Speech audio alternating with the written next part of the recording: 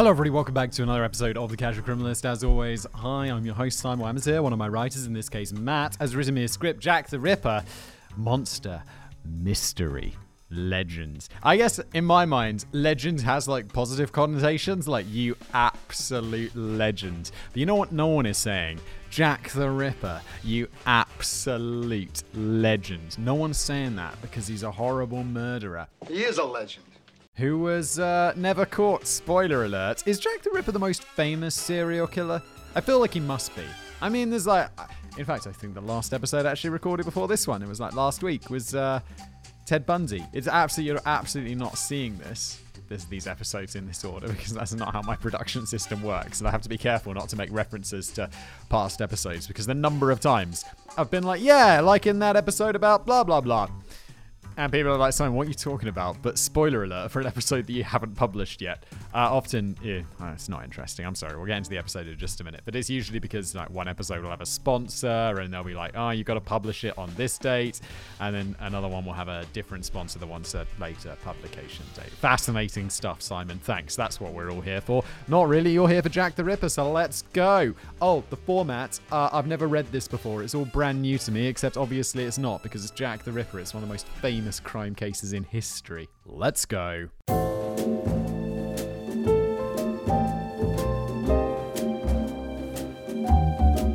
Everyone loves serial killers. So far in this episode, we've called Jack the Ripper an absolute legend and says that everyone loves serial killers. Good start. I'm working on my cancellation. As odd and twisted as that statement is, it's also been proven to be very much true, whether it be curious fascination or misplaced lust. Oh, yeah, goddamn. The people who just, get married to serial killers in prison, even sometimes have their kids. Because in the American justice system, conjugal visits are sometimes a thing. Not everywhere, but I think it's just America that does that. At least, I think that's right. I think I made a video about this. It seems very weird to me. Serial killers have captured the attention of the world for many years. It's for this reason that names such as Ted Bundy, John Wayne Gacy, Jeffrey Dahmer, Gary Ridgway, Bill and Hillary Clinton. I'm just joking. I just love setting off the conspiracy theory.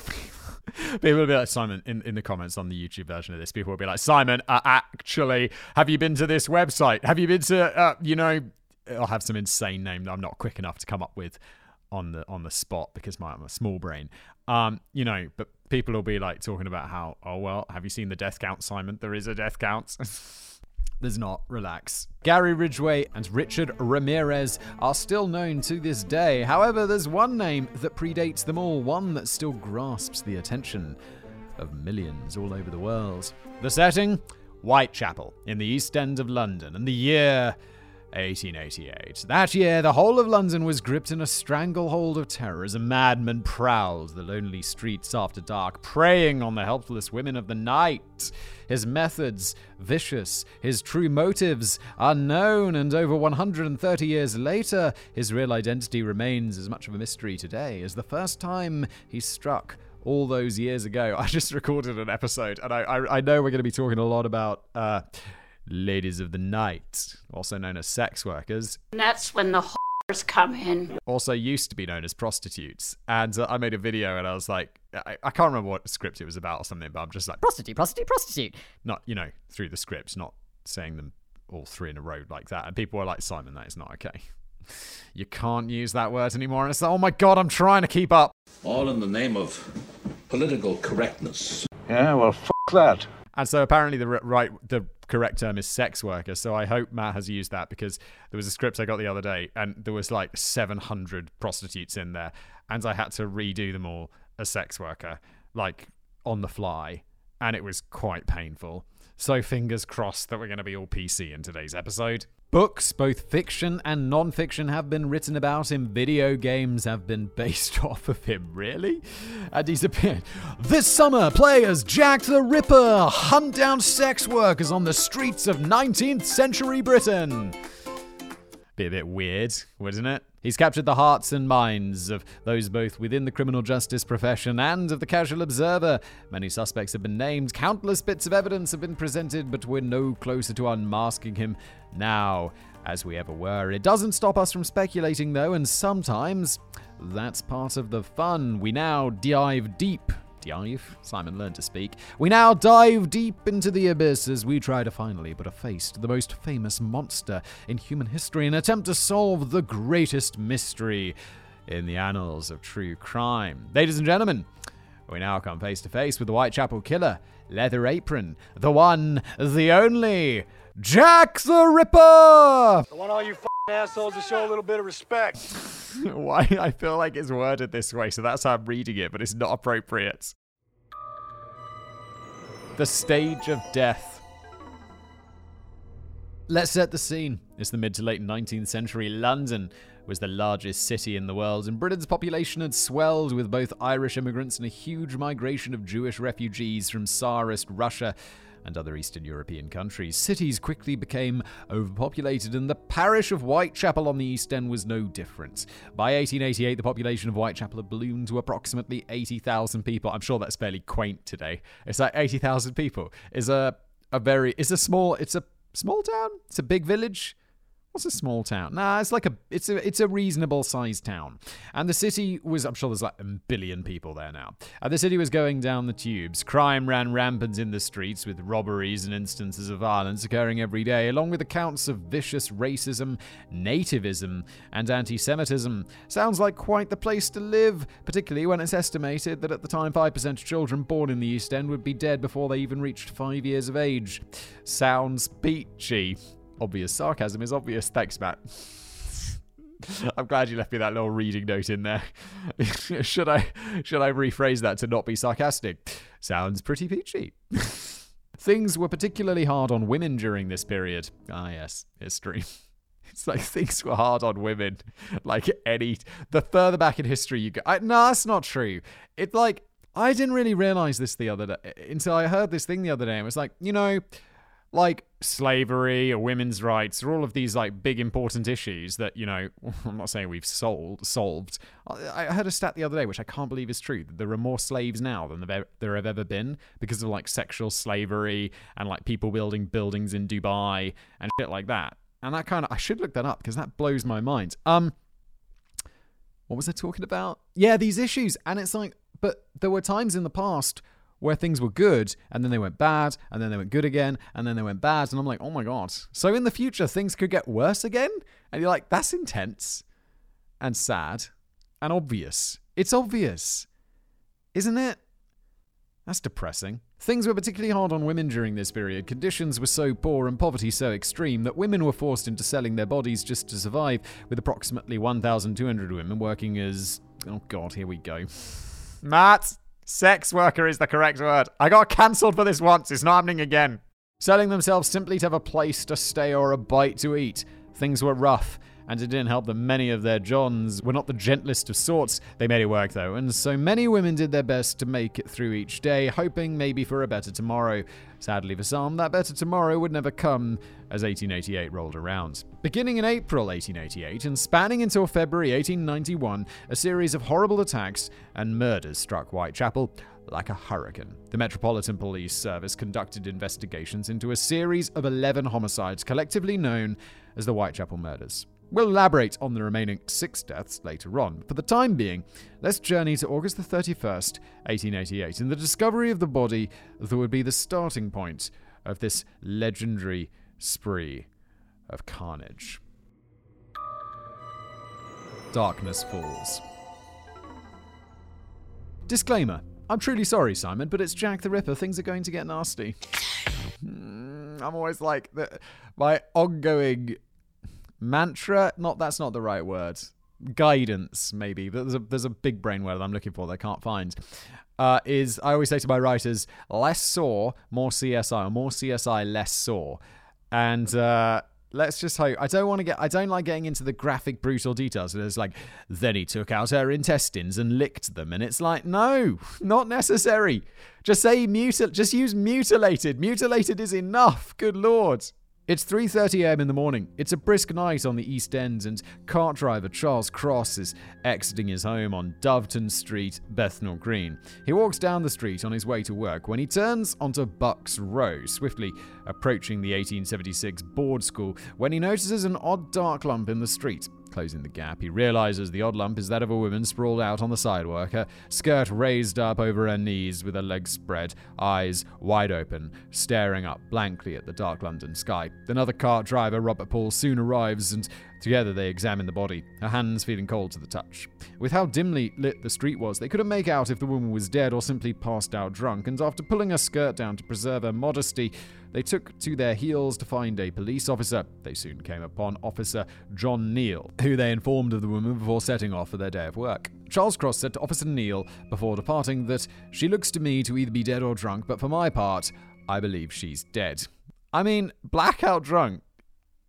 I've never seen someone blackout drunk with their eyes open. They're always blackout drunk with their eyes closed. And I've seen plenty of blackout drunk people. Officer Neal soon arrived at the scene in question, and upon investigation, he too came to the same conclusion. The woman was quite dead. Examining her by lantern light, he could see that her throat had been so savagely slashed that she had nearly been decapitated. Soon, more officers arrived, along with Dr. Rhys Llewellyn.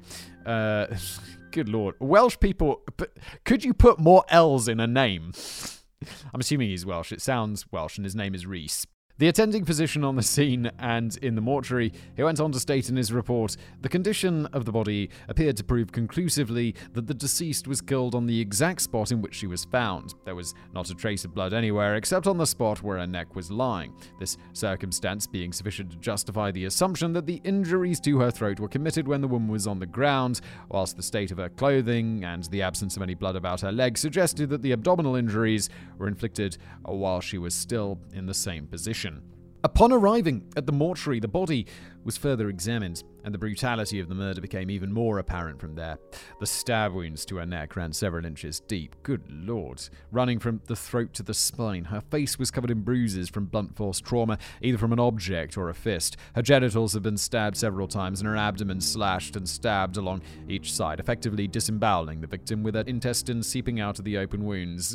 Just say mutilated. I have to say, though, I know this is still a horribly brutal crime, but the distance of time from it does make it easier, because when I'm doing an episode and we're talking about like someone getting murdered like 20 years ago, you're like, well, there's members of their family who are still alive, so I always want to be respectful to the victims, even when their families aren't alive.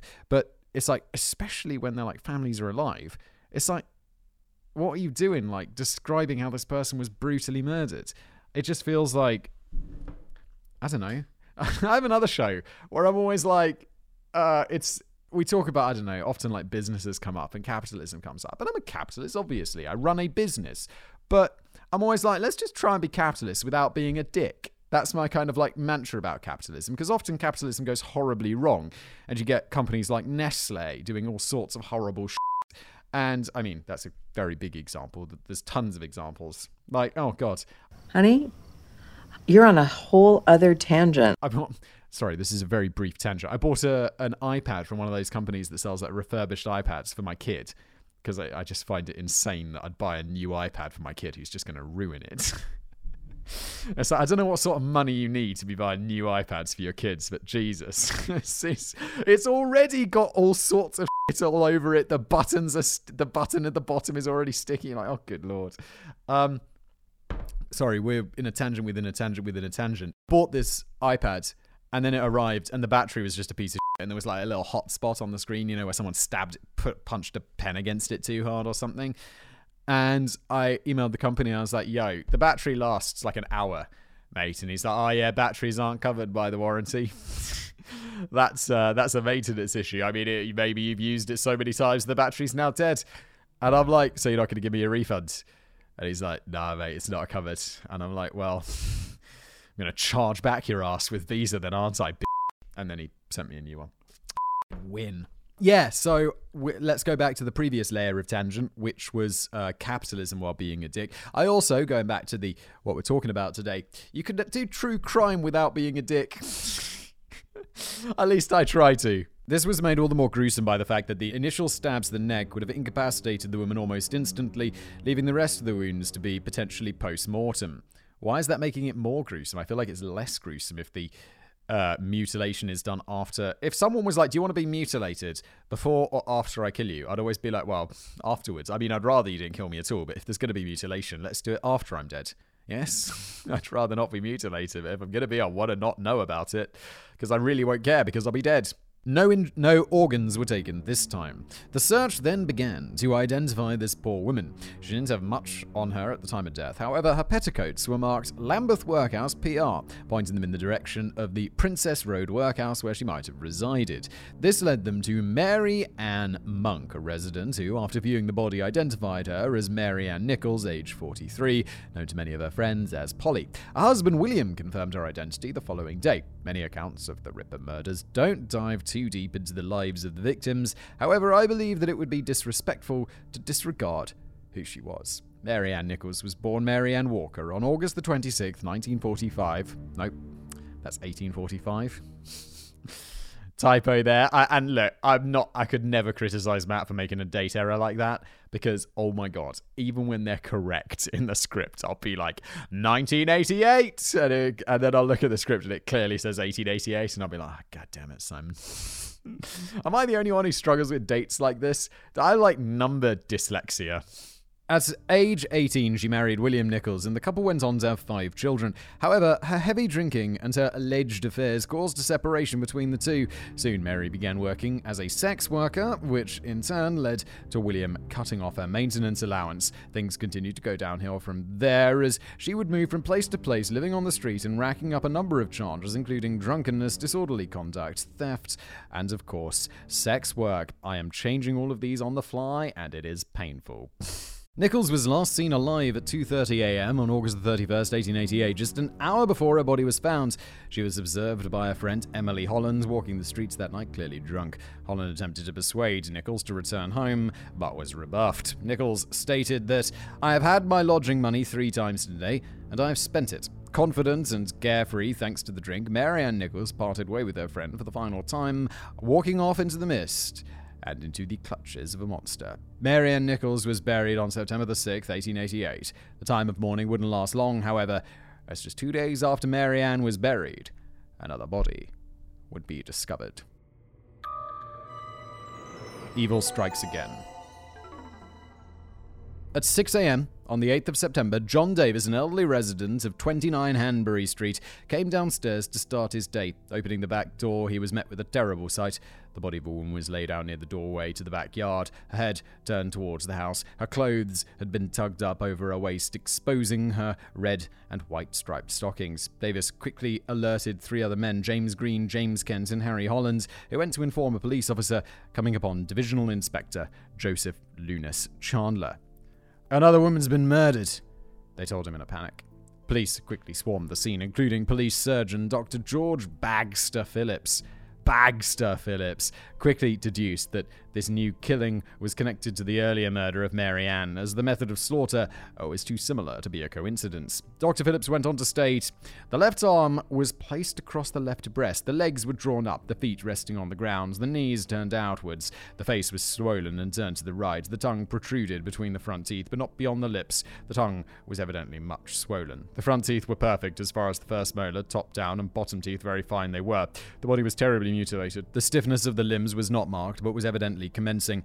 He noticed that the throat was dissevered deeply, that the incisions through the skin were jagged and reached right round the neck. On the wooden paling between the yard in question and the next, smears of blood corresponding to where the head of the deceased lay were to be seen. These were about 14 inches from the ground and immediately above the part where the blood from the neck lay. The swollen face and protruding tongue seemed to suggest that the victim was strangled before having her throat split, the rest of the injuries occurring after death. Just like the first victim, the wounds to the neck ran several inches deep, all the way down to the spine, a similar knife being used as well, given the measurements. If the disembowelment of Mary Ann Nichols was brutal, the attack on the second victim was nothing short of horrendous. She had been torn open entirely, a portion of her belly being placed by her left shoulder, while another section along with her intestines had been removed and placed by her right shoulder. During the official autopsy, it was revealed that her uterus, along with sections of her bladder and genitals, had also been removed. The crazy thing is, this is all going on like, it's not like some, other serial killer we've covered, where it's like they take them back to their weird serial killer lair and do unspeakable things. But this is all going on the street in London in Whitechapel, which didn't we say has just got like 80,000 people? And I know everyone's familiar with this case, and there's like the cases where he gets disturbed later on and he runs away and all of this, but that is a lot of stuff going on in the street in London. During the inquest, it came to light that her identity was that of Annie Chapman, age 47. Born Eliza Ann Smith on September the 25th, 1840, she was born to a then unwed couple who would move around quite frequently. Even at a young age, Annie took to drinking quite heavily, with an acquaintance stating that she was very civil and pleasant when sober, but rather loud and argumentative when drunk. In 1869, Annie married John Chapman, relative of her mother, with whom she had several children. After a series of misfortunes, including the death of their eldest daughter, Annie and John would separate. John dying years later from liver cirrhosis and edema, and Annie wound up taking more lovers in the coming years, turning to sex work and diving deeper into depression, taking solace in drink.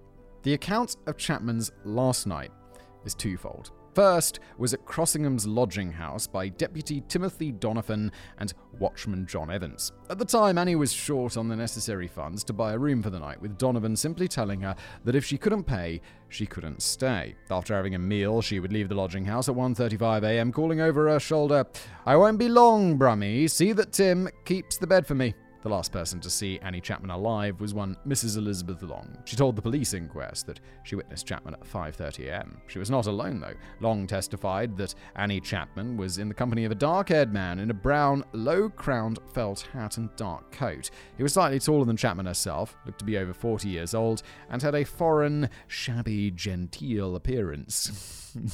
Shabby genteel.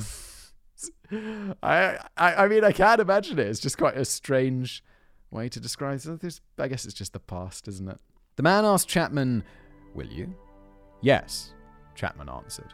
Chapman was then seen leaving with the man, perhaps thinking this was a chance to make some money, a chance to earn a warm bed for the night. Sadly, all it would earn her is a violent end. Annie Chapman would be dead less than half an hour later. The autopsy showed that her lungs and brain membrane were in an advanced stage of disease, meaning she would have died within a number of months. Got to be syphilis, right? Sex worker back in the day. Syphilis is around. It does ruin your brain. But that doesn't take away the slightest from the horror of her final moments and the pain she had to endure. Annie Chapman would be laid to rest on the 14th of September 1888 in a communal grave within Manor Park Cemetery, Forest Gate, East London. The Phantom of Whitechapel had claimed another soul. It was far from finished. The investigation begins. If the death of Marianne Nichols put London on edge, the murder of Annie Chapman sent the public into a full-on panic. The police went into full investigation mode at this point, the similarities of the murders prompting the theory that the same man had killed both women, and most likely would kill again. Butchers, slaughterers, surgeons and physicians were all suspected and questioned, with the bobbies going from house to house asking if anyone witnessed anything. Soon, Scotland Yard got involved, sending legendary Inspector Frederick Aberline to aid in the search, along with investigators Henry Moore and Walter Andrews. The press only added to the insanity of the situation. At first, in the case of the Nichols murder, it was thought by many media outlets that she might have been the victim of gang violence, though soon it became widely accepted that she was killed by a sole murderer. The death of Marianne, coupled with the deaths of 2 women months prior, was used to vilify Police Commissioner Sir Charles Warren in the more radical press, namely The Star, and the police as a whole were viewed as incompetent for their failure in locating the monster loose on the streets. Now I'm feeling like I'm a tabloid. Because often, I don't know. I know hindsight's 2020 and all of that stuff, but there's some things where it's just like, police, what are you up to? Come on, let's go. And I know it's often the worst examples we look at, but it's still, I don't know. I'll cut the Star some slack for saying that the police were incompetent because, not personal experience, but podcast experience. One detail that was taken away from the Chapman crime scene was a leather apron that had been found in proximity to the body, partially submerged in a bucket of water close to a tap. As soon as that was leaked to the press, rumours erupted throughout Whitechapel, even after it was revealed that the apron belonged to a man by the name of John Richardson, whose mother had placed it there after washing it days prior. That didn't stop the press from dubbing the mysterious killer as Leather Apron and latching onto the rumour that he was a Jew. Ah, yes. Good old mistakes and anti-Semitism. Even, we mentioned in the intro, Leatherface, it's another name for Jack the Ripper. And it's Leatherface. No, obviously not. Leather Apron. And it had nothing to do with him. And also, they're just throwing there's no reason they didn't find, there wasn't that little Jewish hat in there with the apron. They're just like, no, he's probably a Jew because, well, Jews. Am I right? Nah, it's just classic anti-Semitism. It seems that no matter what the time period is, trash press is trash and racism is stupid. The rumors continued to spread, fueled by fear of the killer and by a wave of anti-Semitism. It soon came to light that the 38-year-old Polish Jew named John Peiser was known by the nickname Leather Apron thanks to his profession of working with leather for footwear. Guys, so you're tying together someone who works with leather for footwear, who has the nickname Leather Apron, which the Jack the Ripper didn't choose. The press gave it to him. And you're saying, like, okay, so this Jew who works with leather, his nickname is Leather Apron. Also, we found a leather apron which belonged to someone else entirely close to one of the crime scenes. So this Polish Jew is Jack the Ripper. Guys, come on. Trash press is trash press, as Matt said. It's in Tob's case that Peiser was known in the area for threatening prostitutes at knife point, along with reportedly stabbing a man in the head in 1887. With no evidence outside of the rampant rumors, his bad reputation and unfortunate nickname, Peiser was arrested on September the 10th by Sergeant William Thick, just 2 days after Annie Chapman's murder. He was released the very next day after alibis were provided for both murders, and he gave testimony that denounced the charges against him. He even received monetary compensation from at least one newspaper after he was reported as the prime suspect in the killings, and his name was dragged through the mud. You kind of like, people suing newspapers, all of this stuff. You kind of imagine this as a modern thing. And maybe that's just me, because obviously it's not. But this guy's like, yeah, no, you trash me in the press, I'm going to sue you. It just never, things don't change, do they? Other suspects were looked at after the Leather Apron debacle. Infantryman Edward Stanley was questioned for his connection to Annie, but was cleared as he was on active duty in Gosport at the time of the killings. Swiss butcher Jacob Issenschmidt and German hairdresser Charles Ludwig were arrested under suspicion of being the killer on September the 13th and 18th, respectively. Issenschmidt was mentally ill and fit the physical description of the murderer, while Ludwig was wanted for attempting to slash a woman's throat with a razor and for previous instances of violence towards women with a knife. The police believed they might have been closing in on the killer, that is, until September 27th, when a new piece of eerie evidence was hand-delivered right to their front door. Dear Boss.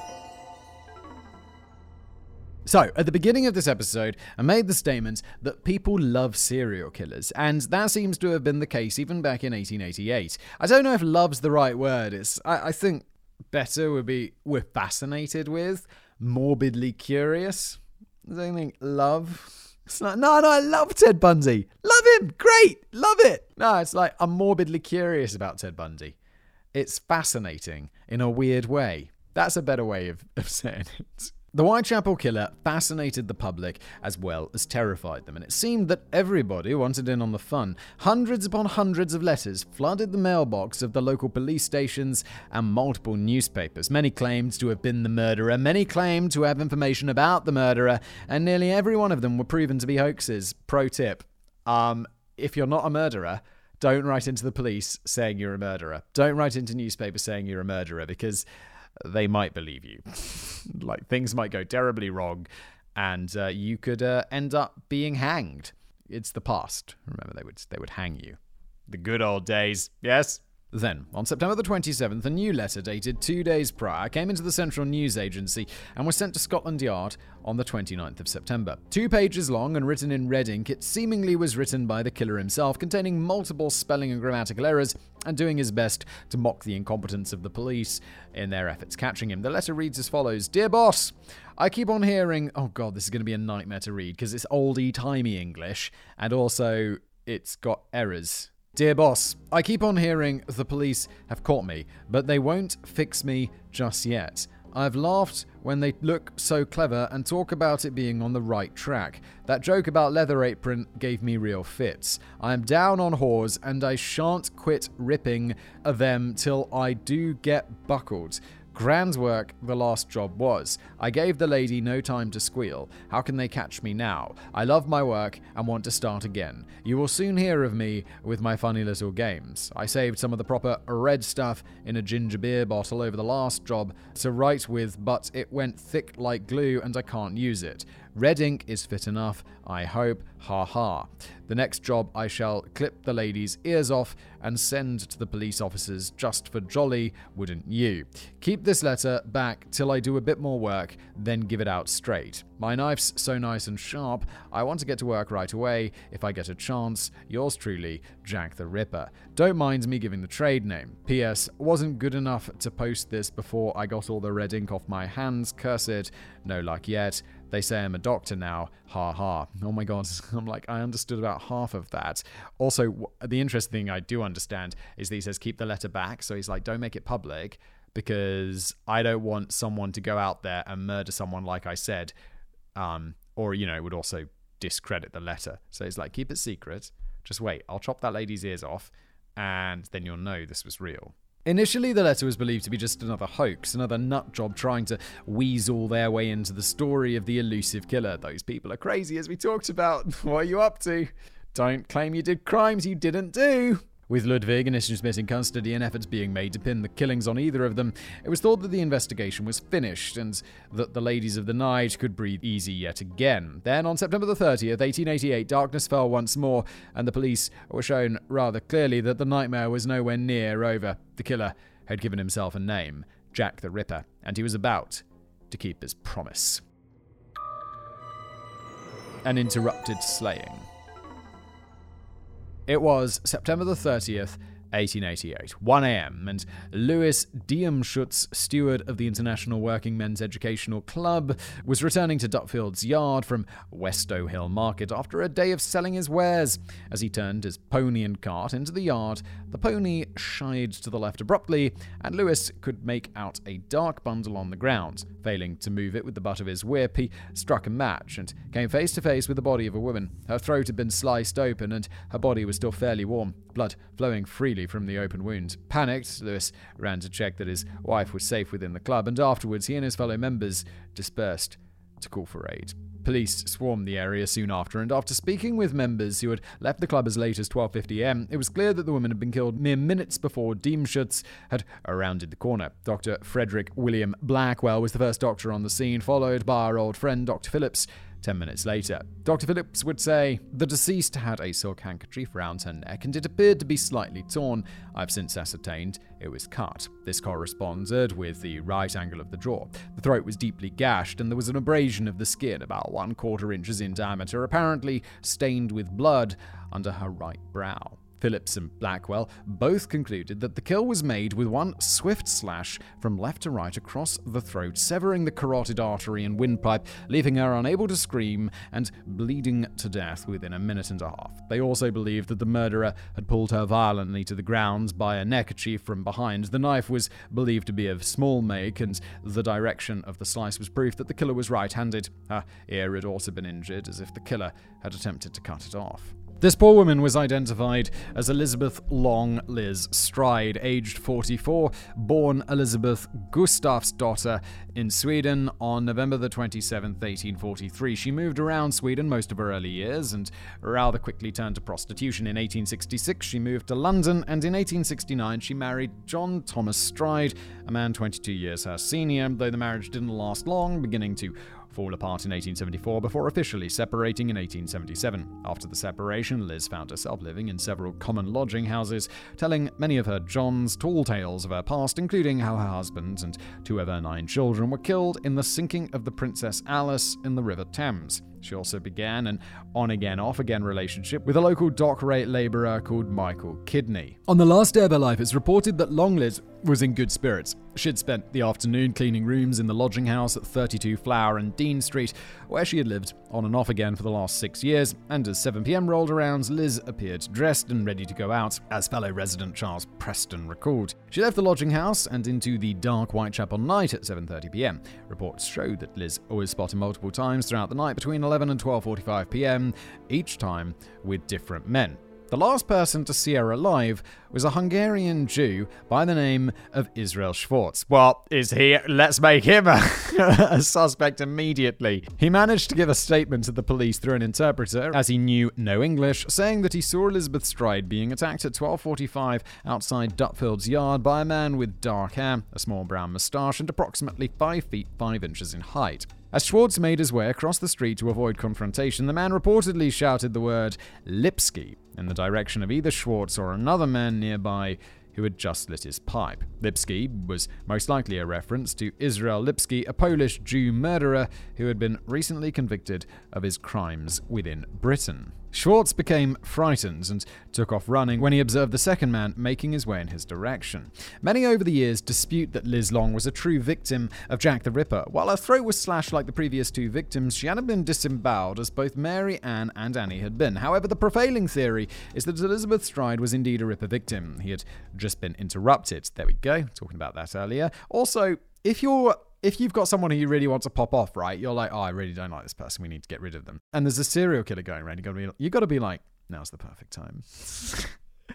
You literally, it's like, I don't want to tips for criminals, but it's like, okay, let's just kill them like this other guy kills them, and they'll think it's him and they'll lump it in. All right, no one's going to investigate that. Bam! How to get away with murder.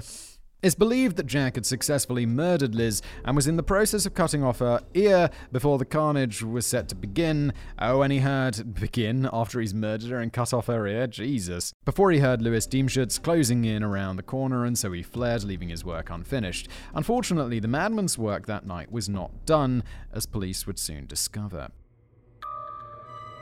1 hour. Double event.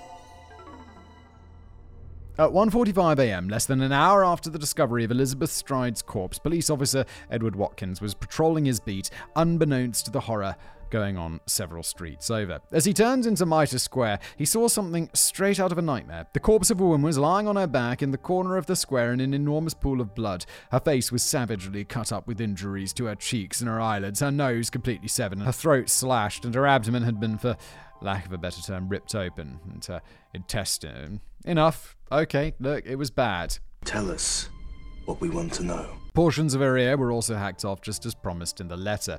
Horrified by this sight, Watkins immediately ran for assistance, coming across retired officer George Morris at the Curly and Tonge warehouse, where he worked as a night watchman. "For God's sake, mate," cried Watkins, "come to my assistance. Here is another woman cut to pieces." Soon, more officers arrived at the scene, including Dr. Frederick Gordon Brown. The autopsy that afternoon concluded, like the other three victims, the woman was killed after her throat had been cut. The other injuries were all inflicted post-mortem. Consulting with Dr. Phillips, they both agreed that the killer had a precise hand, as if he had anatomical knowledge, much like the findings of the first two victims. They also found that a large portion of her uterus and left kidney were missing from the body. Aren't the kidneys like quite far inside? I mean, I know the uterus is quite far inside. Oh God, Simon, too much thought into this.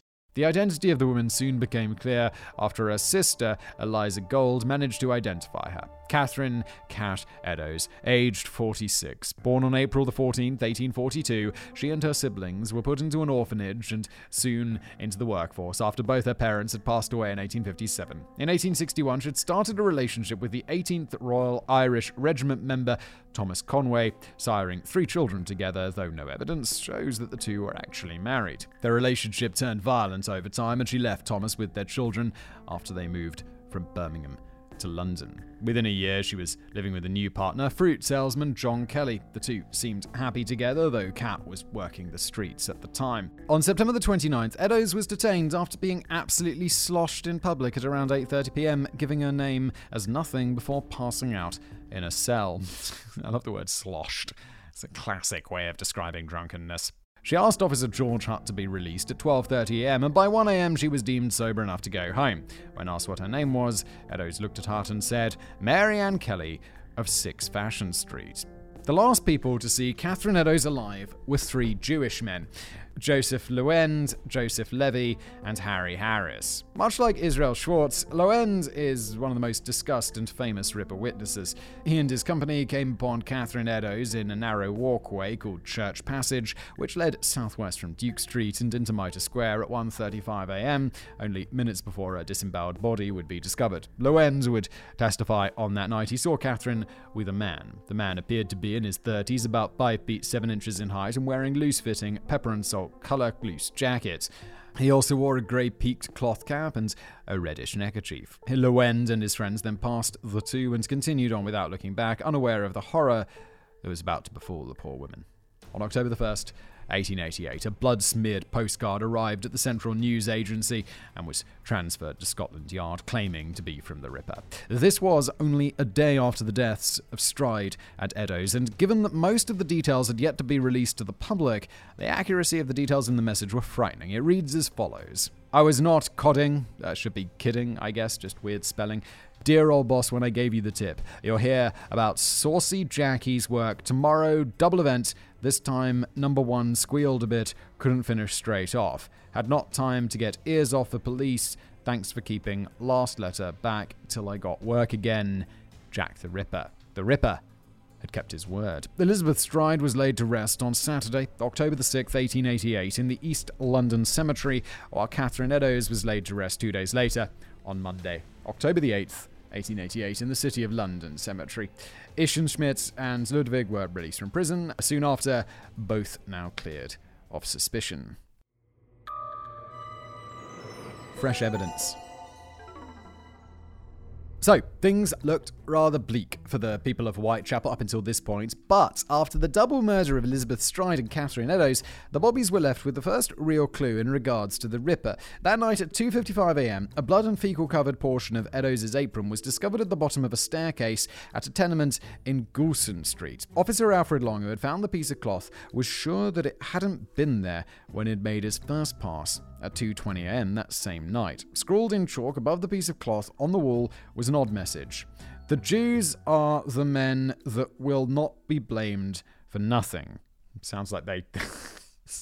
Doesn't sound like that was the case, though, does it? As stated multiple times, many in Whitechapel weren't the biggest fans of the Jewish population, so things such as this were fairly commonplace. It's unknown if the Ripper himself had taken the time to write this, or if it was already there, but it was rather quickly removed by order of Metropolitan Police Commissioner Warren for fear that it could cause anti-Semitic riots, though the phrase was written down as evidence. The fact that the piece of apron was so far away from the initial crime scene is interesting to say the least. Allegedly, after the second brutal murder, Jack would have been covered in blood and viscera, and he would have garnered a lot of attention.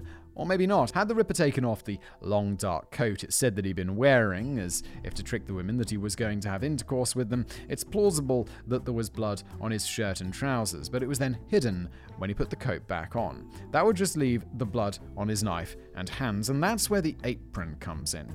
Cutting it from the body, he retreats to a nearby corner, in this case Goulston Street, where he's able to clean himself off before ditching the apron altogether. I mean, yeah, he's going to have to make some effort, because we were talking earlier, like, all of this is going on in the middle of London. There's been multiple witnesses so far, and you've got to do something. Now, it's not the fact that a piece of cat's apron was found in Goulston Street. It's that Jack the Ripper went that way to begin with. Think about it. The Shadow of Whitechapel had murdered 2 women in the span of an hour.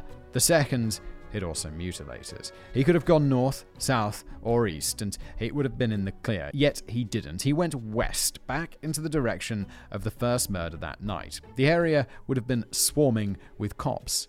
So why? The theory is a simple one. Jack the Ripper was a local man to the area, so after finishing his evil work, he simply headed back to his home or lodgings to change, possibly even dropping off a piece of apron in order to taunt the police. But that still leaves the question of how. There were officers on patrol even before Liz had been discovered, and even then, they had said that they hadn't noticed anyone out of the ordinary on their watch. How was old Saucy Jack able to maneuver through the streets like a phantom in the dark, eluding the notice of the Bobbies so easily? Were they that incompetent? Did the Ripper know the patrol routes of the officers so well that he was able to slink away without them seeing? Unfortunately, it appears that we'll never know. I know that there's people swarming around and stuff, but it's night, it's going to be dark, they've not got like outside electric lighting, so it's going to be real dark. And it's going to be like higgledy-piggledy. It's, London's a lot of small streets and stuff, right? Especially back in the past, it's got to be. You could just slip from doorway to doorway wearing a big coat. I don't think it's crazy unrealistic that he'd just be able to sneak past, even if he didn't know their patrol routes and stuff like that. From Hell. In October 1888, George Lusk, head of the Whitechapel Vigilance Committee, believed his home was being watched by, in his words, a sinister bearded man. It unsettled him so much that he sought police protection. For clarification, the Whitechapel Vigilance Committee was a group of local tradesmen in the parish who patrolled the streets most nights in order to aid the police in their investigations into the gruesome murders that had been plaguing their city. Lusk had been elected the leader of these good citizens on their first meeting back on September the 10th of that year. The same month, Lusk received a package at his home on 1 Alderney Road, Mile End. Opening it, he was faced with half a human kidney, along with a letter addressed to him. It reads, "From Hell, Mr. Lusk. Saw. I send you half the kidney I took from one woman, preserved it for you together with a piece I fried and ate. It was very nice. I may send you the bloody knife that took it out if you only wait a while longer. Signed, Catch Me When You Can, Mr. Lusk." Lusk initially believed the package to be a hoax, but upon taking it to the other committee members to discuss, they convinced him to have it examined. Dr. Thomas Horrocks Openshaw at London Hospital examined the organ and believed the kidney to indeed be human and to have come from the left side of the human body. Both the kidney and the letter were handed over to the city police, who were handling the Catherine Eddowes case, believing the kidney had come from her. Dr. Openshaw was mentioned several times in the papers after his involvement in examining the kidney, and the letter was revealed. The public was now well aware of his name, so it comes as no surprise that he received his own through the post directly to the hospital, postmarked simply London EOC 2988, and it reads as follows. I'm sorry, so he gets a letter. This doctor at the hospital gets a letter. Sorry, that's just confused by the wording for a second. "Old boss, you was right. It was the left kidney. I was going to operate again close to your hospital." Oh my god, the spelling. He missed the H on hospital. What a dumbass! "Just as I was going to draw me knife along of bloomin' throat, them cusses of coppers spoilt the game, but I guess I will be on the job and will send you another bit of innards, Jack the Ripper. Oh, have you seen the delve with his milkoscope and scalpel looking at a kidney with a slide cocked up?" I have no idea what you're going on. That was basically impossible to read. This would become the final in what became known as the Ripper Letters. All four were released to the public in the hopes that somebody would recognize the handwriting, but to no avail. Eventually, in 1931, journalist Fred Best reportedly confessed that he and fellow journalist Tom Bullen from the Star newspaper had written the Dear Boss letter and the Saucy Jack postcard, along with other less famous Ripper letters. Apparently, it was all in an attempt to keep the story relevant in the news and garner high sales of their paper, as if the animalistic killing of women would no longer be newsworthy. No, but I understand. I mean, it's terrible ethics, and that's not how you should do journalism. But if their paper is the one with the letters and is breaking the news on the letters, then obviously they're going to have an edge over the other papers. While it's unclear whether Best is telling the truth, it is fair to say that the first two correspondents were sent by the same person. As for the From Hell and Openshaw letters, both have been debated ad nauseum on their authenticity. Many experts over the years have theorized they could easily have been sent by medical students as a crank. Getting a kidney wouldn't have been too difficult for them. However, the mystery still remains, and to this day, all four letters, especially the final two, are suspected of being from the Ripper, though the difference in their spelling and grammar style is confusing even now. Yeah, the latter one, the one I just read, was like the first ones were difficult to read, but that last one was a nightmare. The Devil's Work. For months, Jack the Ripper had been running around Whitechapel unchecked. The police were no closer to catching this fiend than they were when he first appeared on the scene. The public were in a frenzy and furious at law enforcement for being so incompetent in catching him. However, the final murder was soon to come, and it would haunt the nightmares of all of London even to this day. The fifth and final victim of Jack the Ripper was Mary Jane Kelly, known as Marie Jeanette Kelly, Black Mary, Dark Mary, Fair Emma, and Ginger. Oh my god, also could be known as the woman of many nicknames. She was a well-known sex worker within the Whitechapel area, known for her attractive appearance, fair skin, blue eyes, and either blonde or red hair. Wait, didn't we say she was known as Dark Mary? Fair Emma.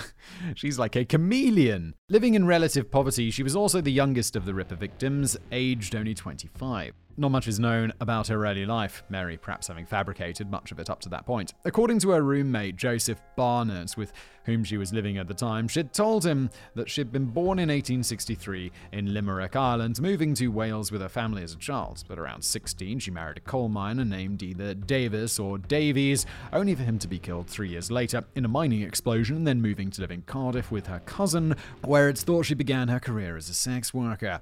In 1884, Kelly relocated again to London, specifically to the East End. In 1886, she met fish porter Joseph Barnett, and upon their second meeting in April, they agreed to live together. They moved from lodging house to lodging house, evicted from several for failure to pay rent, as well as drunken disorderly conduct. Sounds like a brilliant tenant.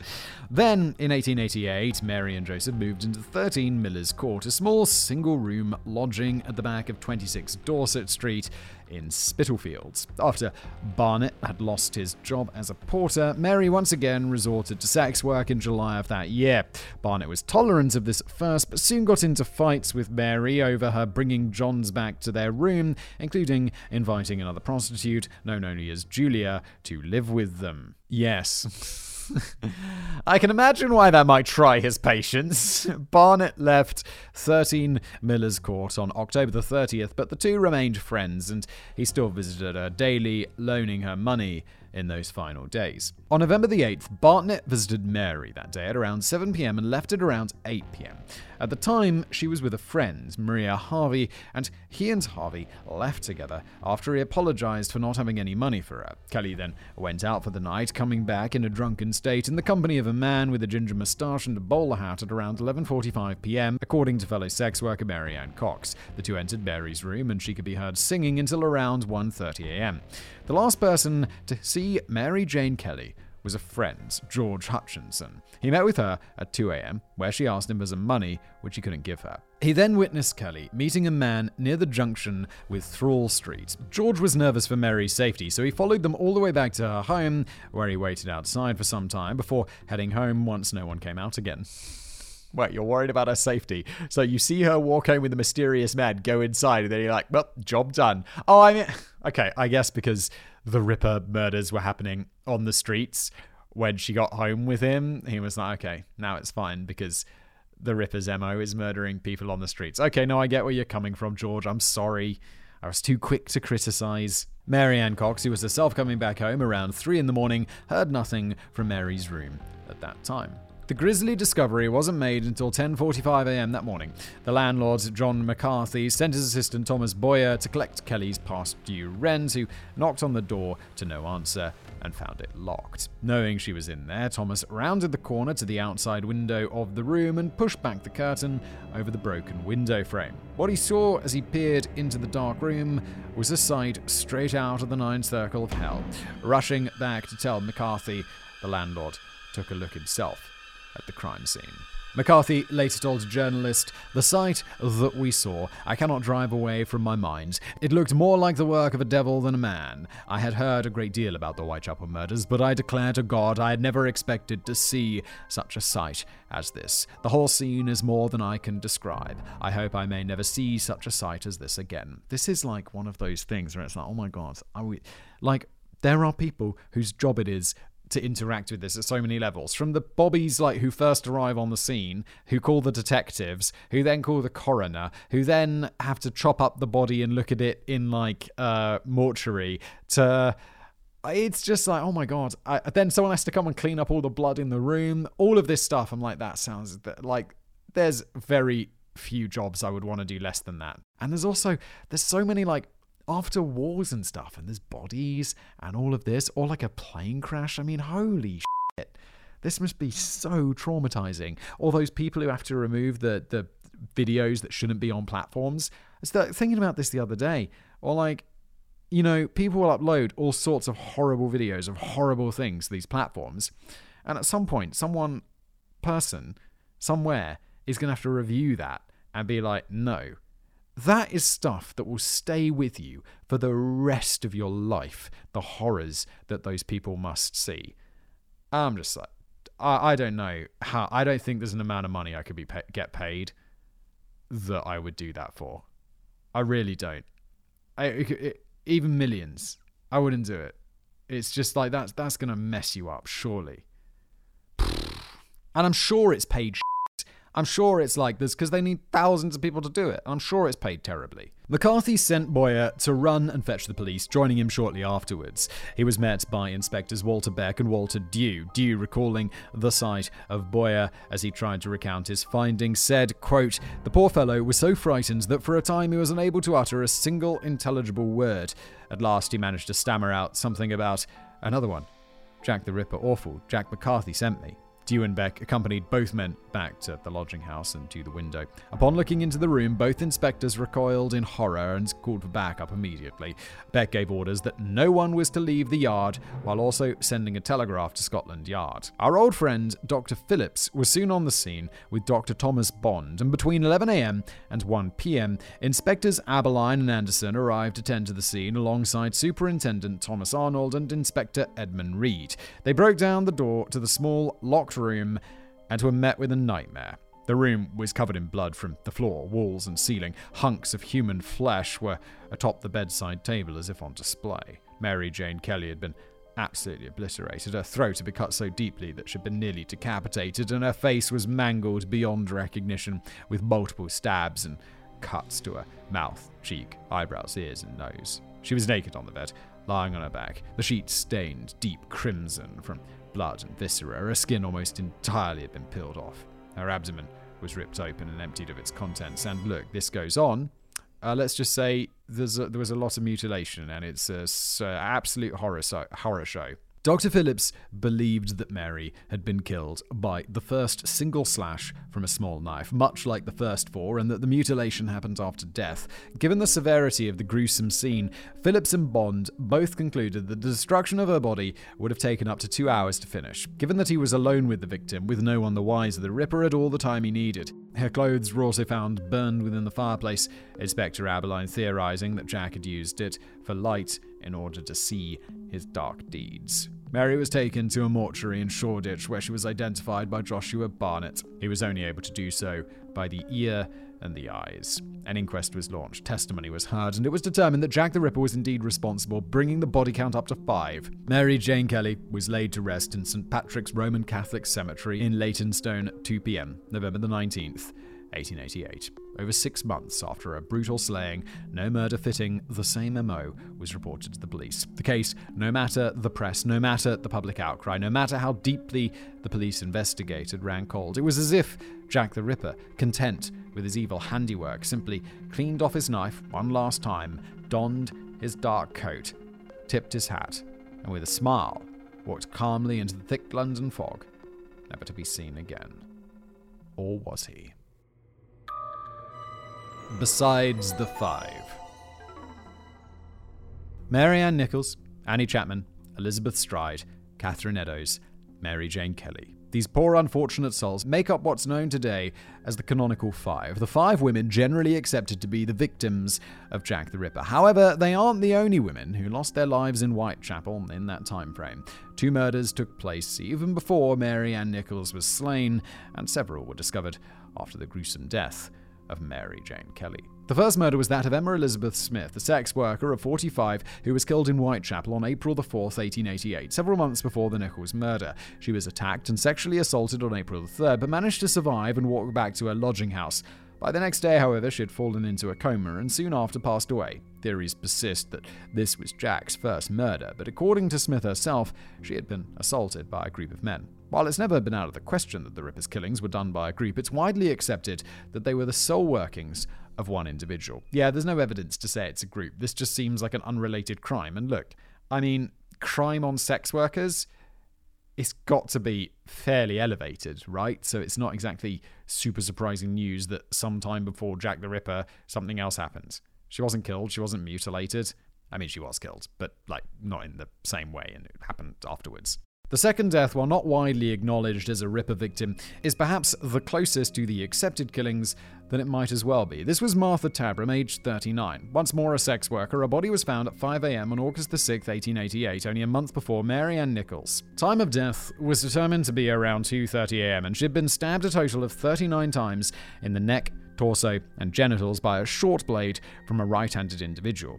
Sound familiar? She's been ruled out by most as a Ripper victim, as her throat hadn't been cut as the others and her torso not extensively mutilated, but it isn't out of the question that Martha might have been his very first victim before he escalated to further violence. Yeah, and I mean, this sounds much more reasonable, and there's a clear escalation, because the last one, of the woman being destroyed basically in the room, was like a clear escalation from the previous victims, and so it's only fair to assume that he started more mildly, and maybe even to the point where it wasn't detected as being a Ripper victim. In this writer's honest opinion, while we may never know for certain, I believe we should start calling them the Canonical Six from now on. Yeah, I agree. I mean, just looking at this super briefly from what I got in front of me, that seems pretty fair. After Martha's death, the Ripper took off in full swing, killing the 5 women most associated with him.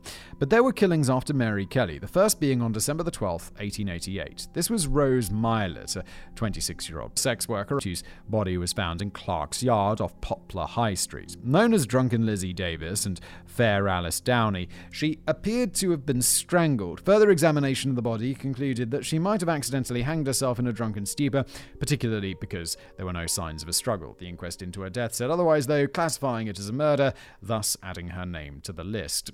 Just wait, she's not of the typical age, she's not killed in the typical way, it could have possibly even been an accident. Why are we at... This is like a big stretch, guys. Next was Alice Mackenzie, who was murdered on July the 7th, 1889, the first killing outside of 1888.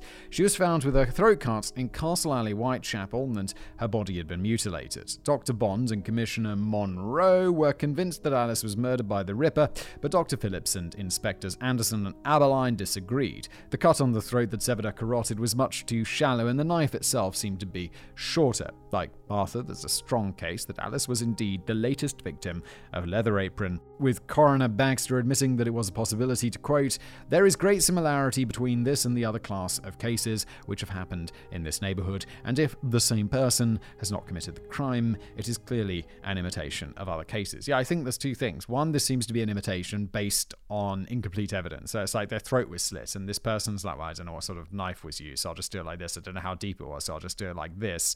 And also, the escalation thing flies out of the window with this one because it happened afterwards. So unless he de-escalated dramatically, that doesn't make sense. A lot of these are added to the list. I understand why there's just a canonical 5. A lot of these are just pushing it, aren't they?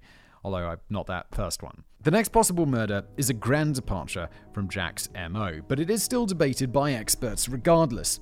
On September the 10th, 1889, a little over a year and a half after the first 2 murders took place, an unidentified woman's torso was discovered at 5:15 a.m. under a railway arch in Pinchin Street, Whitechapel. Her head and legs were missing and never found, and her torso had been mutilated similar to past Ripper victims, though her genitals had been left alone. Had Saucy Jack changed his MO? Not likely, and many Ripperologists discount this kill as belonging to Jack the Ripper, despite his proximity to the sites of the original murders, and being on the anniversary of Jack's first appearance, it's believed that this killing was more in line with the Thames Torso murders, a different case that was being investigated at the time. I feel like I've not heard of that. Thames Torso murders sounds like something we'd cover in the future, doesn't it? The final suspected murder by the Whitechapel killer was that of Frances Coles, another sex worker. She was found by Officer Ernest Thompson just moments after the attack at 2:15 a.m. on February the 13th, 1891, beneath a passageway under a railway arch between Chambers Street and Royal Mint Street. Thompson reported to have even heard retreating footsteps somewhere fleeing the scene, but protocol demanded he stay with the girl. Shockingly, Frances was still alive when Thompson came upon her, but she'd ultimately pass away before help could arrive. Much like the other victims, her throat had been slashed from left to right, though she hadn't yet been mutilated, suggesting Officer Thompson had interrupted the process. James Sadler, a friend of Coles, was arrested for the crime and was even considered a suspect in the Ripper slayings, but was eventually released due to a lack of evidence. This one I feel is like neither here nor there. It's like possible. There's no Possible, possibly not. I don't feel strongly one way or the other. If all of these cases are in fact the work of Jack the Ripper, this increases his kill count from 5 to 11. The suspects. Theories. We were lost almost in theories. There were so many of them. Those are the words of Inspector Frederick Aberline himself, and they ring as true today as they ever did. The identity of Jack the Ripper is a rabbit hole of names, one that branches off into more and more tunnels the deeper one digs. Some make logical sense, others drift further into the land of conspiracy. The police of the time had their theories on who Jack really was, while the media and general public had their own ideas. Researchers of today have studied and dissected each murder piece by piece and looked over every suspect multiple times, everyone trying their best to unmask the monster. Eventually, the prospect became its own unofficial field of study known as Ripperology. Some names that repeatedly pop up include Karl Feigenbaum, a German merchant with a desire to kill and mutilate women who was arrested and executed for killing his landlady in New York City, and Frederick Deemings, an English-born Australian murderer who had first killed his wife and children in England in July 1891 before killing his second wife in Melbourne in December of that same year. He was hanged for his crimes. Other examples are Francis Tumblety, a quack doctor who reportedly hated women and had a collection of wombs in his back room. Oh my god. Dude, if anyone... Don't collect wombs. What the f***? There was also Thomas Neil Cream, the Lambeth poisoner, who killed up to 10 women in 3 different countries and was said to have confessed to being the Ripper right before his execution, though this is dubious at best. Some even believe that Lewis Carroll, author of the beloved Alice's Adventures in Wonderland and Through the Looking Glass, to be the murderer. Now, when I used the rabbit hole euphemism, I didn't mean it literally, folks. Now it's our turn. So take out that pipe and magnifying glass, dearest audience. Let's see if we can find the truth from some of the most likely suspects and unmask Jack the Ripper once and for all. The barrister. The first suspect on our list is one Montague John Druitt. Working as a barrister as well as an assistant schoolmaster at a boarding school in Blackheath, southeast London, Druitt was the favoured suspect of Assistant Chief Constable Melvin McNaughton. At the end of November 1888, Druitt was dismissed from his position at the boarding school for unknown reasons. Some theorise this could have been because of his homosexuality, the past was the worst, but others cited that both his mother and grandmother had a history of mental illness and he might have been canned when he began to show signs of mental deterioration. In December 1888, the decomposing body of Montague Druitt was found floating in the Thames, having committed suicide. He was 31 at the time. A letter was found in his residence after his brother had it searched, and it read, "Since Friday, I felt I was going to be like mother, and the best thing for me was to die." His death was confirmed as a suicide, and his body was returned to his family. Now, that might have been the end of it if it wasn't for a memorandum from McNaughton that named him as a Ripper suspect. Firstly, the murder supposedly ceased shortly after Druitt's suicide, and McNaughton insisted that Druitt's own family believed him to be the killer. Seems like a fairly good case. Druitt might have actually been the Ripper. I mean, except he killed himself and he left a note. I mean, wouldn't he be like, yeah, it was me. I don't know, what have you got to lose? I mean, your reputation and what people think of you after you're dead and all of that. But also, who cares? You're dead. Except, no. Upon putting the Druitt case under the magnifying glass, the theory crumbles like a sand castle at the beach. First off, not only did McNaughton get Druitt's age wrong, saying he was 41 when he was really 10 years younger, but he believed he had been a doctor when he very much wasn't. That and his suicide was most likely due to dismissal from his job and not guilt over the murders, along with the fact that his mental state had only just begun to go downhill around the time of his firing and not months prior to coincide with the murders. Druitt also reportedly lived in Kent. That's where I'm from, which goes against the hypothesis that the killer himself was a resident of Whitechapel. And finally, the idea that his family believed he was Jack is hearsay at best and a fabrication at worst. Inspector Aberline as well didn't agree with the idea of Druitt being the killer. Quote, "I know all about that story, but what does it amount to? Simply this. Soon after the last murder in Whitechapel, the body of a young doctor was found in the Thames, but there's absolutely nothing beyond the fact that he was found at that time to incriminate him. He wasn't a doctor. He was a barrister and assistant schoolmaster or something. And he got fired from his boarding house, which is the schoolmaster job, right? being a barrister wasn't enough to pay the bills. That's, I think barristers are quite well paid. The murderer. When talking about Saucy Jack, it's fairly easy to speculate that his real identity is that of a proven murderer, hence the title of this chapter. Seweryn Klosowski was a Polish serial killer, perhaps better known as George Chapman, no relation to the victim, and the borough poisoner. Born in Poland, he moved to London between 1887 and 1888, just in time for the murders to occur. He moved to New Jersey in America with his wife and children in 1891 before the couple split due to his violent abuse. He then returned to Britain in 1892, and that's when he met a woman named Annie Chapman, again no relation, just coincidence, taking her surname for himself. What are the odds of these names being the same? Between 1897 and 1902, he'd taken 4 mistresses that posed as his wife and had killed 3 of them via poisoning with the compound tartar emetic. When used in this way, the deadly concoction mirrored the effects of arsenic poisoning, but he was caught, arrested, tried, and hanged on April 3rd, 1903. Now, at the time of the Ripper murders, Chapman was living in Whitechapel, working as a barber. He also is reported to have been Inspector Aberline's favoured suspect, even at the time of his conviction. It also seemed quite the coincidence that the murders seemed to suddenly stop as soon as Chapman departed for America. However, that's all it seemed to be. Coincidence. Thousands of people travelled to America from Britain at that time, and in that same vein, thousands of people came to Britain alongside Chapman when he first arrived at the time of the Whitechapel killings. While Chapman did have some medical training, it's still debated today if the Ripper even had any anatomical knowledge in the first place, and finally, while he was a murderer in his own right, Chapman used poison, solely poison. How could it possibly be this guy? It's like the only thing that is the same is that he was there, in the area at around the same time, and that he'd also killed people before. There's nothing else, and he killed people in a totally different way. And to poison someone is about as far away as you could get from, like, ripping someone's insides out. And it's unlikely that he would have changed his killing method so drastically. Exactly. So an evil man? Absolutely. Jack the Ripper?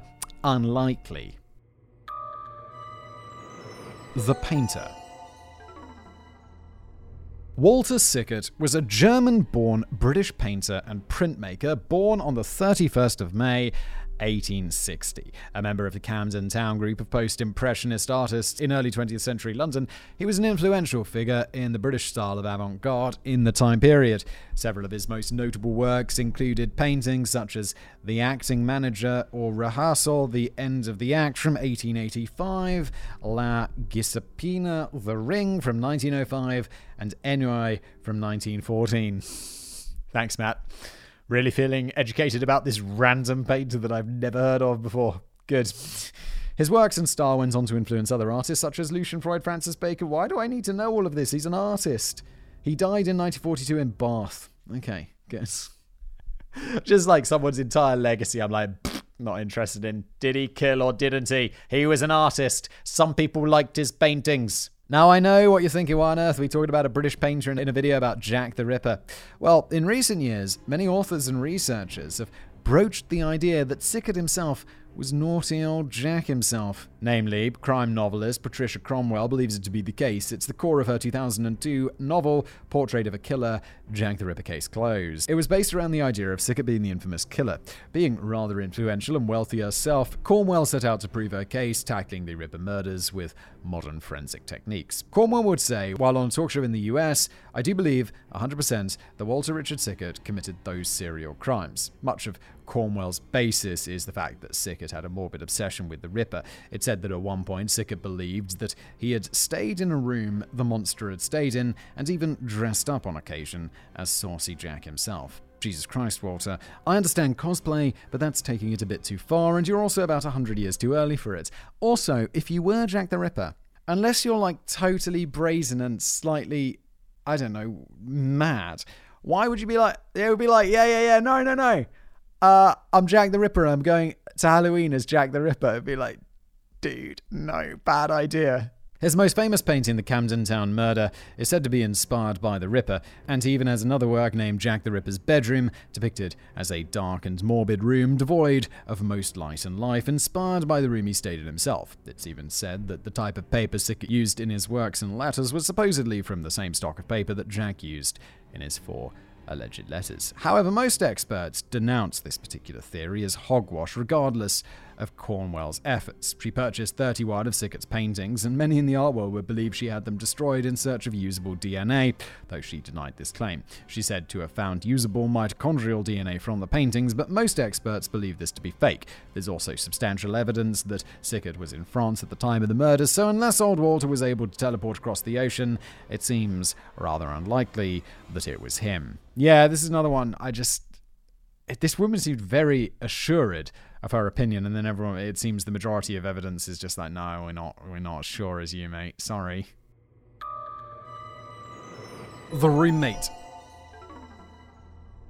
We now return to a familiar face from earlier in our tale. Joseph Barnett was a fish porter in Whitechapel and was the friend, roommate, and perhaps lover to one Mary Jane Kelly. That's right, the roommate did it, or at least this theory broached the topic, and admittedly the theory isn't actually half bad. Originally not suspected by police, even after the final victim was butchered in their shared room, it wasn't until the 1970s that suspicion was cast in Bartnett's direction. Wait, yeah. Wait, is this the roommate who shared the room of the last victim? That would be like one of my primary suspects. The theory is this: Joseph Bartnett was in love with Mary Kelly, and they were either together from the start, or his affection for her was a secret. There seems to be some credence to this, as Barnett allegedly called Mary his wife from time to time. As the two moved into 13 Miller's Court, Kelly had taken up selling herself on the street to help provide for both of them. Barnett hated this, along with her alcoholism, and he did his best to dissuade her from it. After this failed, an idea formed in his head. If he couldn't convince his love to give up sex work with his words, he would do it with his actions. Bartnett would have known the prostitutes in the area, and using this knowledge, he stalked the streets and killed several within the area.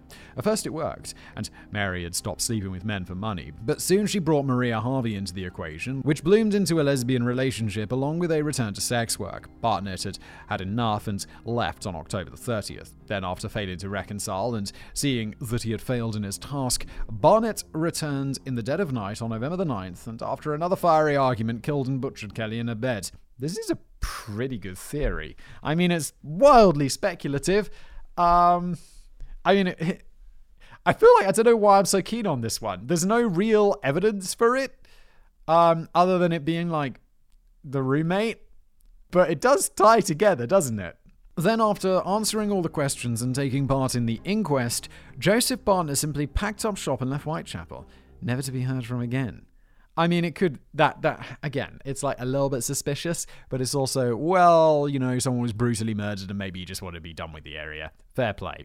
This is no more than a theory, but in this writer's honest opinion, it's one of the best ever put forth. Think about it. As a fish porter, Barnett had a basic form of anatomical knowledge as well as knowing his way around small blades. He lived in the center of Whitechapel, so it'd be easy for him to get to and from the scenes of the crimes, including the double event, which was nearby.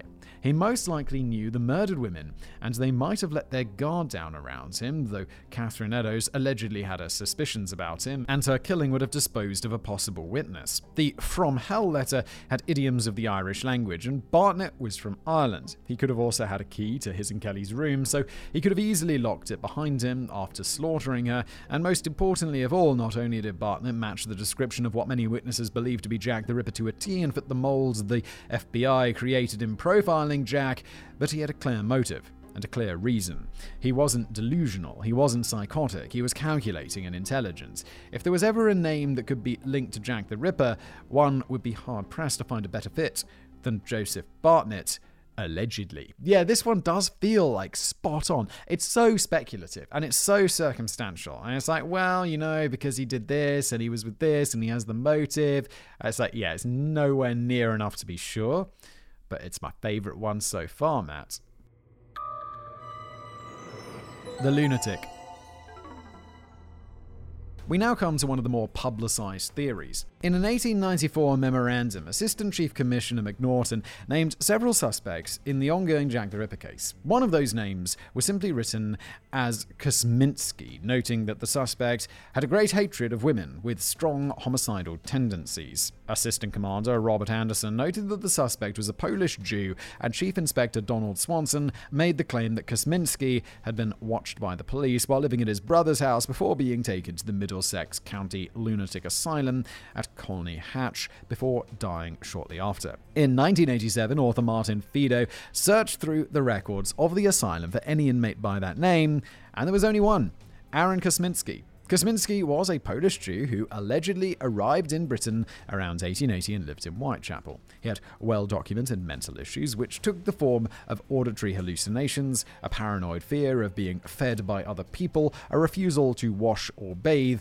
and self-abuse. It's said that the reason he was never formally arrested is the person who identified him was a fellow Jew who refused to testify against one of their own people. Another bit of information is that Swanson claimed the suspect passed away shortly after arriving at Colney Hatch Asylum, but Kosminski lived for many years, in fact, transferring to the Leavesden Asylum in 1894, where he died in 1919. It wasn't until 2014 that the name Aaron Kosminski came to the surface once more. DNA supposedly found on a shawl taken from the corpse of Catherine Eddowes had been tested, and the results allegedly came back with a match to Kosminski.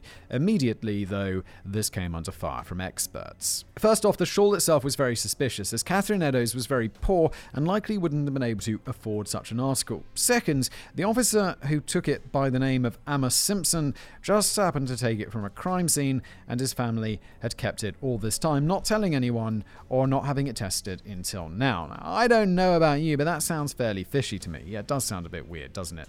And third, the genetic match to both Kosminski and Eddowes was made with mitochondrial DNA whose type could be linked to hundreds of thousands of different people. This is why mitochondrial DNA is only used to exclude suspects and not implicate them. So for now, even with the results being posted in the Journal of Forensic Sciences in 2019, the Shawl and Kosminski's guilt in the murders remains suspect, though his name will likely always be on the list of a possible suspect of Saucy Jack. Yeah, it's like, maybe not. It's another one of those ones where it's like, it's just too much of a stretch. It's definitely not as good as the fish guy.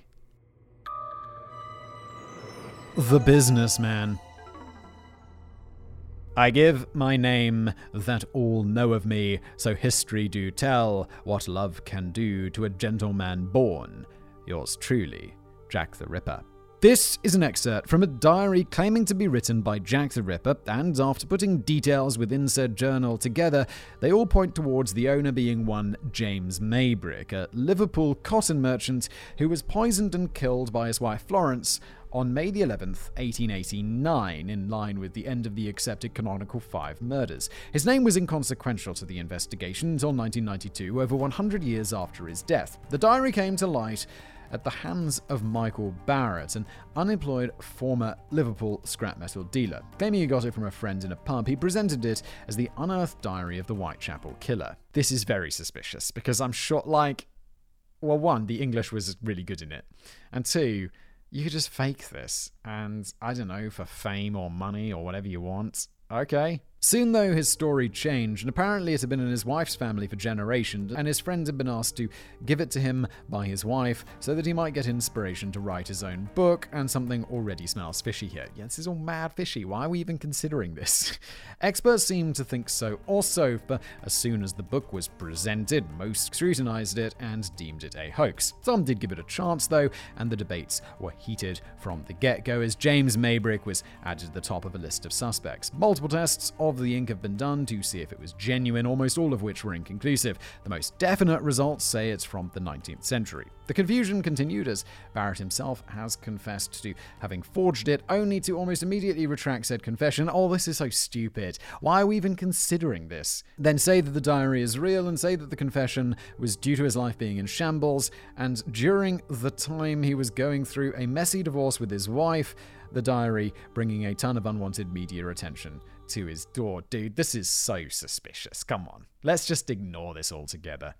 So what exactly is in the diary? Well, it appears to be mostly nonsense. It claims the reason for the Ripper murders was that Maybrick had found out about his wife's infidelities, and it threw him into such a rage that he just had to travel all the way to Whitechapel and kill a handful of sex workers. Apparently, that was a natural jump in logic back in 1888. As for the rest, this makes no sense. Why are we considering this? Why do people think this is real? It's nonsense. As for the rest of it, most of it is just a combination of common, well-known details regarding the murders as well as widespread inaccuracies, accepted as facts at the time. This is so silly. For example, in regards to Mary Jane Kelly, the diary says her intestines were hung around the walls like Christmas decorations, when all we know says the contrary, that her insides were mostly isolated to the bed. There is, however, one piece of evidence that is worth considering. A gold pocket watch was purchased in 1993 by one Albert Johnson. It was made in either 1847 or 1848, and on the inside are a number of engravings. The initials of each of the canonical 5 are scratched into the inside cover, along with the name J. Maybrick, and another message, I am Jack. Dude, this is too on the nose and stupid. Extensive testing has been done on the watch. Let me guess, it showed up nothing conclusive. And the age of it seems to be genuine, although its discovery so close to that of the diary does throw things into question. Was James Maybrick the butcher of Whitechapel, or was this all just faked, and he was used as a scapegoat? I suppose we'll never know. I suppose not, but it's just like stupid. This is the stupidest one so far. The cart driver. Charles Allen Lechmere was a meat cart driver in the East End of London, where he worked for over 20 years for the Pickfords Company. If something about that sounds familiar, it's because yes, this was right back at the beginning of the episode, right?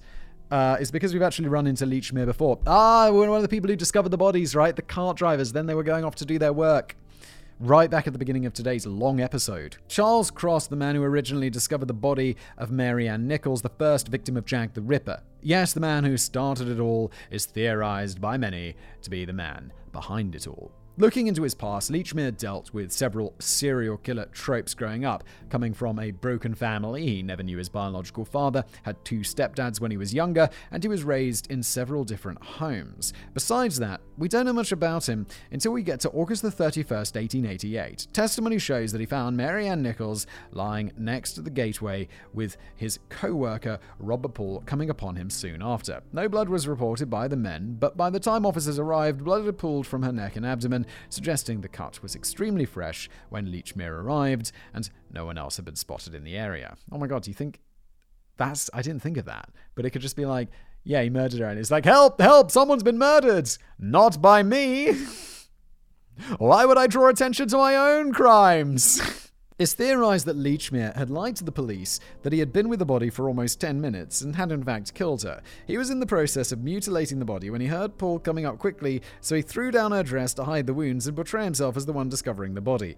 Had he been left alone, he would have butchered her and left his handiwork open for all to see. Lechmere hadn't even come forth for testimony until Paul mentioned him by name, and then he used the alias of Charles Cross, the Cross name coming from one of his stepfathers. What about the others? It's been discovered that the canonical 5, namely Nichols, Chapman, Eddowes, and Kelly, and Martha Tabram's places of death, were all on Lechmere's delivery route that he would take while on job. And in regard to Elizabeth Stride, her location was near the residence of his mother, so it'd be very easy for him to simply come upon her on his way home from a visit. The double event took place on a Saturday, his only day off from the job, so most likely he murdered Stride on the way back home, then came upon Eddowes as he took a route home that coincided with his delivery route. And the murder of Mary Kelly took place on a holiday, so he may have had the day off then as well, if he hadn't come upon her while out on the job. And when it comes to the amount of blood, this seems coincidental, come on.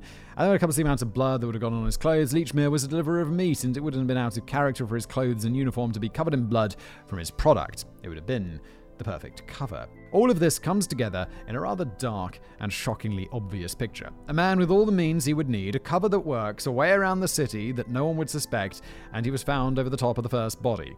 And he's even been suggested in more murders than that of the Ripper, the torso murders, for example. The police have been slandered in this case ever since the start, and if this is true, they could have stopped the rampage before it had even begun. There might not be a lot of evidence pointing to Charles Lechmere, but the idea presented is one of the most complete we've come across up to this point, so maybe we found Jack the Ripper. I mean, maybe. Who honestly knows? Yeah, I don't know. I find this one as compelling as the fish dude. It's kind of like, yeah, okay, could have been him. There's a lot of circumstantial stuff that points towards it, but nothing concrete for sure. Jill the Ripper. This final section is more conspiracy theory than anything else, but I feel it's worth bringing up. The theory is simple. Jack the Ripper was actually Jill the Ripper. He was no man, but a woman. What are the odds of this? Like women serial killers? The gender bias on Casual Criminalist is pretty clear. There are not that many horrible, brutally murdering criminal women.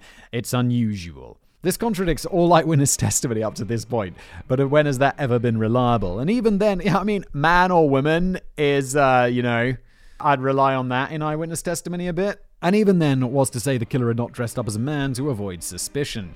Inspector Aberline puts a lot of weight into this theory, as did Sir Arthur Conan Doyle, the legendary author who created the great Sherlock Holmes. The most common form of this idea is that the killer either worked as or was disguised as a midwife. That way, they could be seen walking about in bloody clothing without drawing too much attention, and would be easier to get the trust of a victim than a man. Several suspects of this theory have been brought forth, but we'll talk about the two most likely. The first is Mary Piercy, a woman who murdered her lover's wife, Phoebe Hogg, and her son. She's been suggested, but all evidence towards her is either circumstantial or inconclusive. The second, and more likely, is Lizzie Halliday, an Irish immigrant and actual serial killer. Well, there we go. Someone's breaking the stats there. She murdered several of her husbands before she was arrested for the murder of the final one, along with 2 women. I get the feeling, but this is the thing, and also she murdered husbands. She probably didn't violently murder them and remove their insides. It was probably more of a poison job, wasn't it? While she herself denied being the Ripper, she spoke of the murders constantly and with reverence, which gained her the attention of the authorities. Yeah, if you're like around the police, don't be like, oh my god, killing is awesome. When people kill other people, that's nice. I like. No, don't do that. As I stated before, this is no more than a theory, a conspiracy theory at worst, but when you look at it and give it some thought, it does make at least some sense. Not much sense, Matt. I don't know. I don't agree with that. This doesn't seem very likely at all. The curtain falls. And that brings our dark tale to an unresolved end. As we exit the abyss, the unanswered questions still haunt our minds as they have haunted the minds of millions for 130 years. Jack the Ripper is a mystery wrapped in a riddle, inside an enigma, one it seems we'll never be able to unravel. The list of suspects is as extensive as the Great Wall of China, even longer than any of the names we spoke of today. Thomas Cutbush, Michael Ostrog, William Henry Bury, James Kelly, the names go on, and there's no doubt even more names will pop up as the years roll by. There's even the theory that Prince Albert Victor, Duke of Clarence and Avondale, was the Ripper, or Sir William Gull, physician to Queen Victoria herself, became the Ripper in order to protect Prince Albert and the royal family. A graphic novel, From Hell, was written with this theory as the main plot point. They even turned it into a movie. It's just not very likely though, is it? Like a grain of sand on the surface of a beach, there were countless people in London back in 1888, just as there are now. There was never a true description of the killer, as accounts vary. There's a good chance that all those witnesses never saw the Ripper at all, and even more frightening, that even with the library of names and suspect theories, the true name of Jack the Ripper has never even come up, never been uttered in relation to any of the cases. A true phantom slinking through the alleys, sight unseen, and vanishing into the endless annals of history. The greatest mystery in true crime remains unsolved, and most likely always will. So now, as we close the final chapter of this story, I implore you all to remember the victims in this horrid tale of blood and gore. Mary Ann Nichols, Annie Chapman, Elizabeth Stride, Catherine Eddowes, Mary Jane Kelly.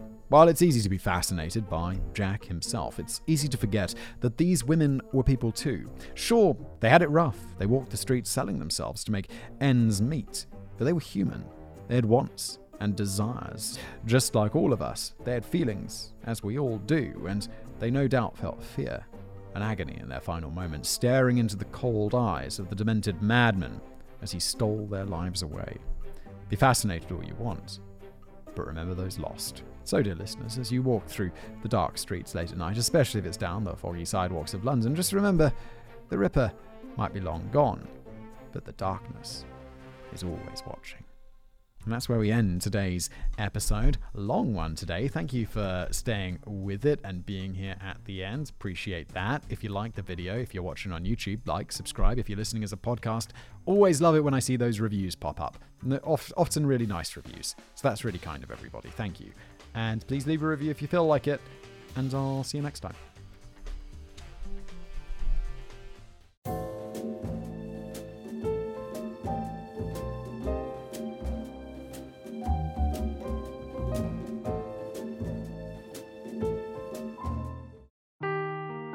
Seeking the truth never gets old. Introducing June's Journey, the free-to-play mobile game that will immerse you in a thrilling murder mystery. Join June Parker as she uncovers hidden objects and clues to solve her sister's death in a beautifully illustrated world set in the Roaring '20s. With new chapters added every week, the excitement never ends. Download June's Journey now on your Android or iOS device, or play on PC through Facebook Games.